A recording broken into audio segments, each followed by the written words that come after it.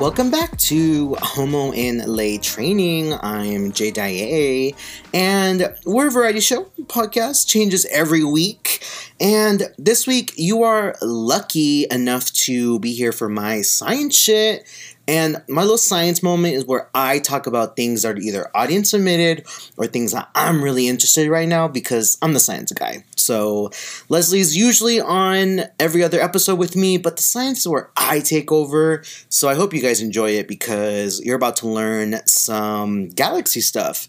And for this episode, we're going to be talking about our sister galaxy, Andromeda. You might have heard about Andromeda, you might have heard about aliens coming from over there, you might have heard a lot of things about the galaxy, but I'm going to teach you a little something about it because it's going to crash into us. It's literally on its way to crash into us head on, so I kind of wanted to talk about that because I don't think a lot of people know that. And I think it's a very interesting thing to talk about because galaxies merge all the time.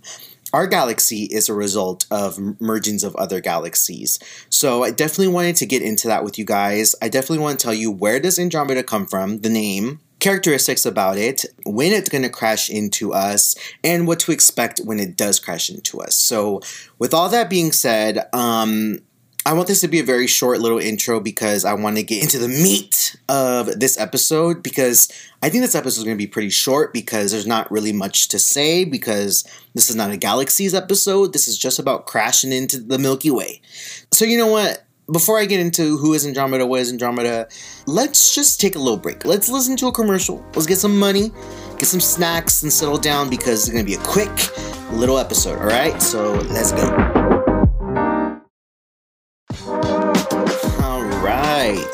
Okay, you guys, so who is Andromeda? So Andromeda is a galaxy that is about 2.5 million light years away, and it's one of our closest sister galaxies that is in our local group.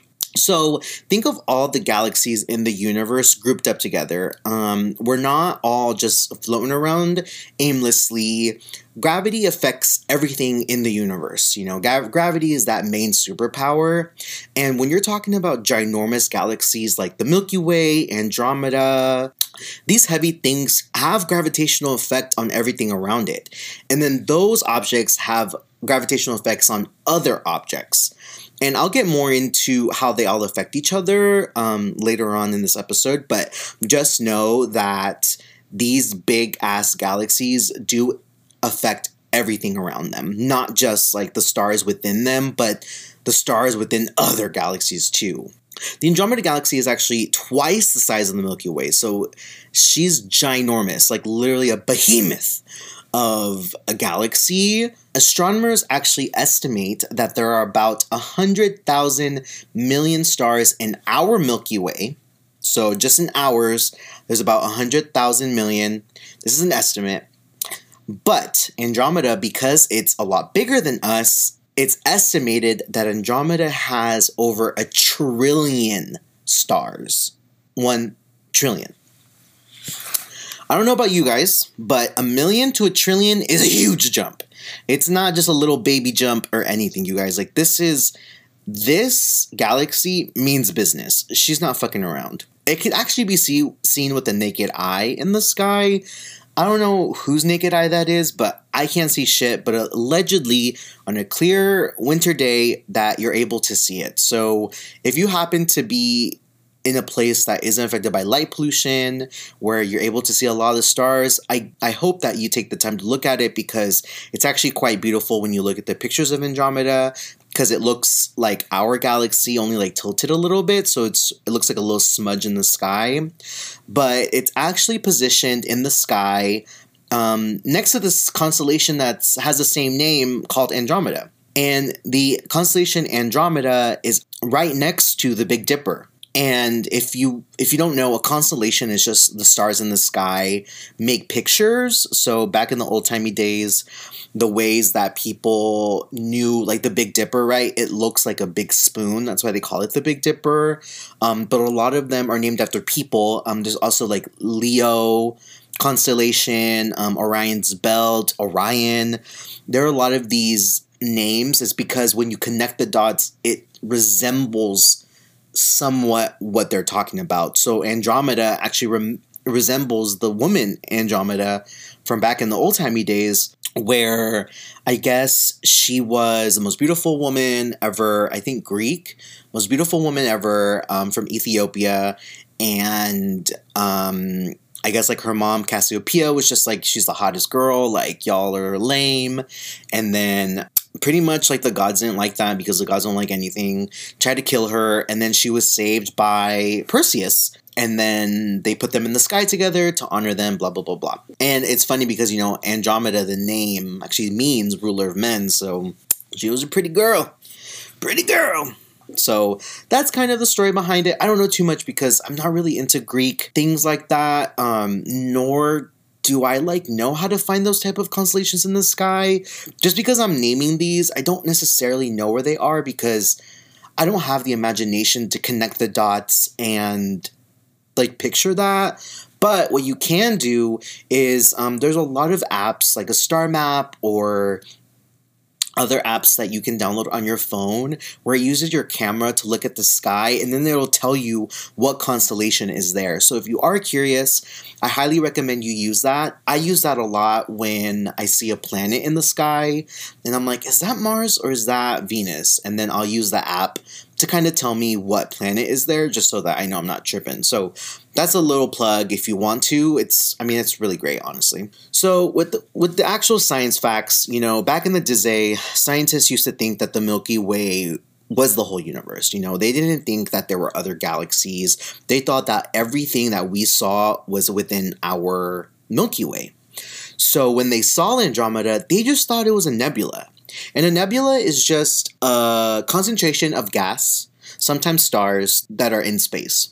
We have a lot of nebulae that orbit us. One of them specifically is called the Magellanic Cloud, which you can actually see. I think you can only see that from the south. Not south like Georgia, I mean south like South America and like South Africa.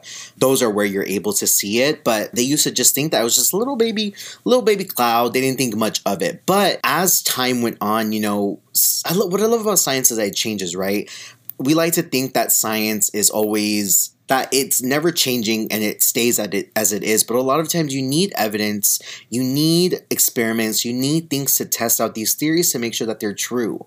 And one of the things that happened was that we had someone named Edwin Hubble, which you probably know him because he's named after the Hubble Space Telescope, but he was one of the first, I think, directors of NASA. He's also racist, so let's not get crazy.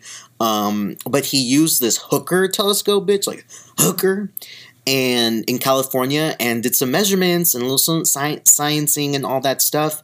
And notice, hey, this little nebula, quote unquote, has a shit ton of supernova. Supernova don't happen in nebula because they're little and there's not that much gas. You need vast amounts of stars and gas for a supernova to happen, because if you remember from my stars episode about O-type stars, the stars that go supernova are the big ones, and the only way the big ones can happen is if there is a large concentration of gas.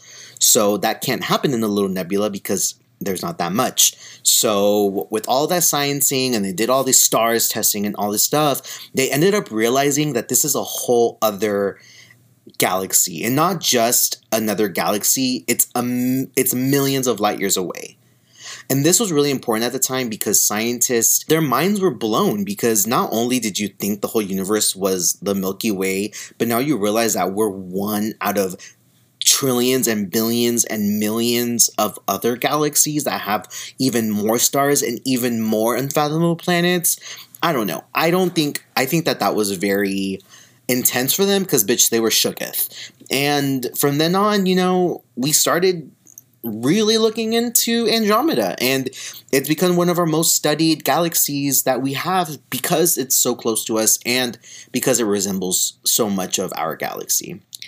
Galaxies are ravenous things in our universe, you know. They hold billions and trillions of stars, and at the center they have supermassive black holes. I definitely want to do a future episode about our black hole, Sagittarius A star, which is the black hole in the center of our Milky Way. I definitely want to do that because I don't think people realize that most, if not all, galaxies have a supermassive black hole in the middle, and I kind of want to get more into that because even Andromeda's is a little weird. But just like everything in the universe, these galaxies move, they rotate, and they affect other things in the galaxy. You know, they have mass. Just like our sun, like they're heavy, so they affect the orbits of other galaxies as well by pulling on them. And the galaxies in the universe affect each other. I mentioned this earlier, but if you look at photos of the whole universe, you're going to see kind of like spiderweb filaments where some parts of the universe have more chunks of galaxies, and then others have like these big, like, you know how spiderwebs have those holes, right? You know, like they have all the little webbing connecting, but then they have the little gaps in the middle. There are gaps in our universe. These are called voids. And bitch, let me tell you about voids just really quick. A void is intense because like right now, the air that you're breathing, like there are quadrillions, cubed, squared, times a billion tons of atoms all around you right now. You just move your hand, you just touch an infinite amount of atoms. In the void, you're likely to come across maybe 1 to 10 atoms. That's kind of scary because that shit's empty. But anyway, these little filaments kind of group together, and that's where the large concentration of galaxies kind of end up being. You know, these are called groups, and that's a subcategory of a supercluster, and then there's more, and more. But our supercluster is called the Virgo supercluster, but our smaller group is called the local group because, bitch, we're local. And if you want a comparison, LA is the local group of California, and California is the supercluster. Okay, so that's kind of a little bit what it means. This is the same. Andromeda is in our neighborhood when we talk about the local group. And one thing about these galaxies is that they're known for eating each other. And we've been known this because we can see it in our sky. You know, we see other galaxies eating each other. Time moves really slow, so when a galaxy crashes into another, it's not like it happens in 5 seconds. It'll take billions of years. So when we see them, when we see a lot of them, it's kind of like a snapshot. We see a picture of them being eaten, and it's so cool because you see in the sky these galaxies are being literally ripped apart. Some of them right after they just finished eating. Some of them that just ate and had a massive explosion of new stars.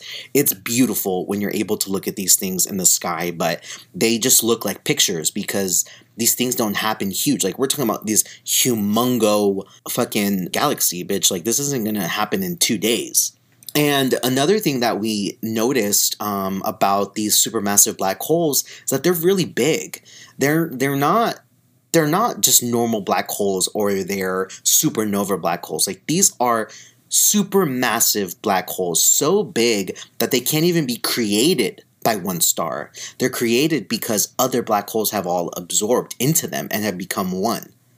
So that's another reason why we know that galaxies are notorious for eating other galaxies, because their black holes are fucking huge.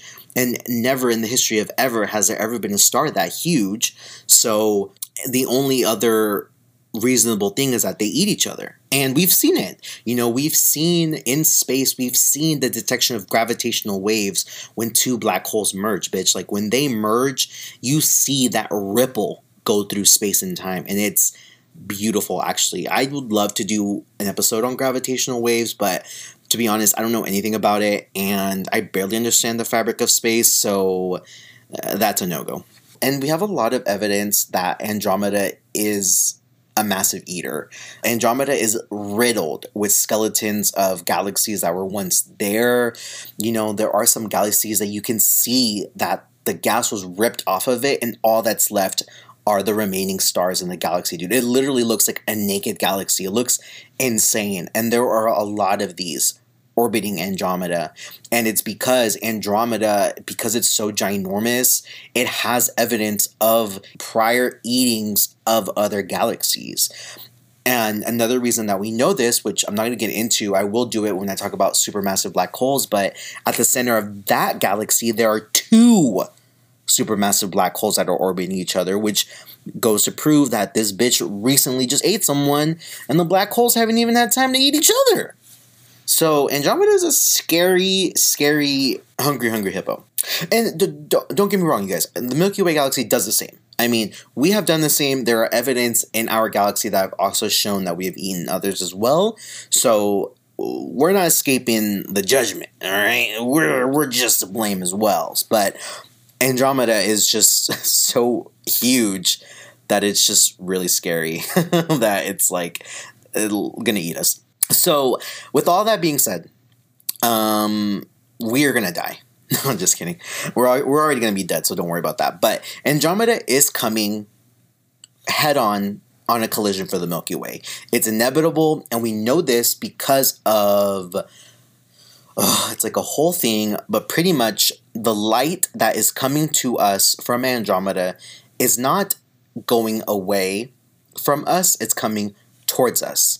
We know that because when a galaxy, a star, anything is going away from us, that light gets stretched and it becomes redshifted, okay? But because Andromeda is coming towards us, those light waves are getting stronger and they're turning blue, which they're being blue shifted. And that lets you know that that bitch is coming straight for us. And not just like, oh, I'm just hanging out. No, Andromeda is traveling at 68 miles per second towards us. Now, keep in mind that Andromeda is only 2.5 million light years away. So that is 68 miles compared to 2.5 million light years is measly. But bitch, when I go 68 miles per hour, that's pretty fast. Right? So I'm saying it's pretty fast. And kind of the timeline that we expect this to happen is that in about 2 billion years, Andromeda will be so close to us that it'll outshine the moon, which is beautiful.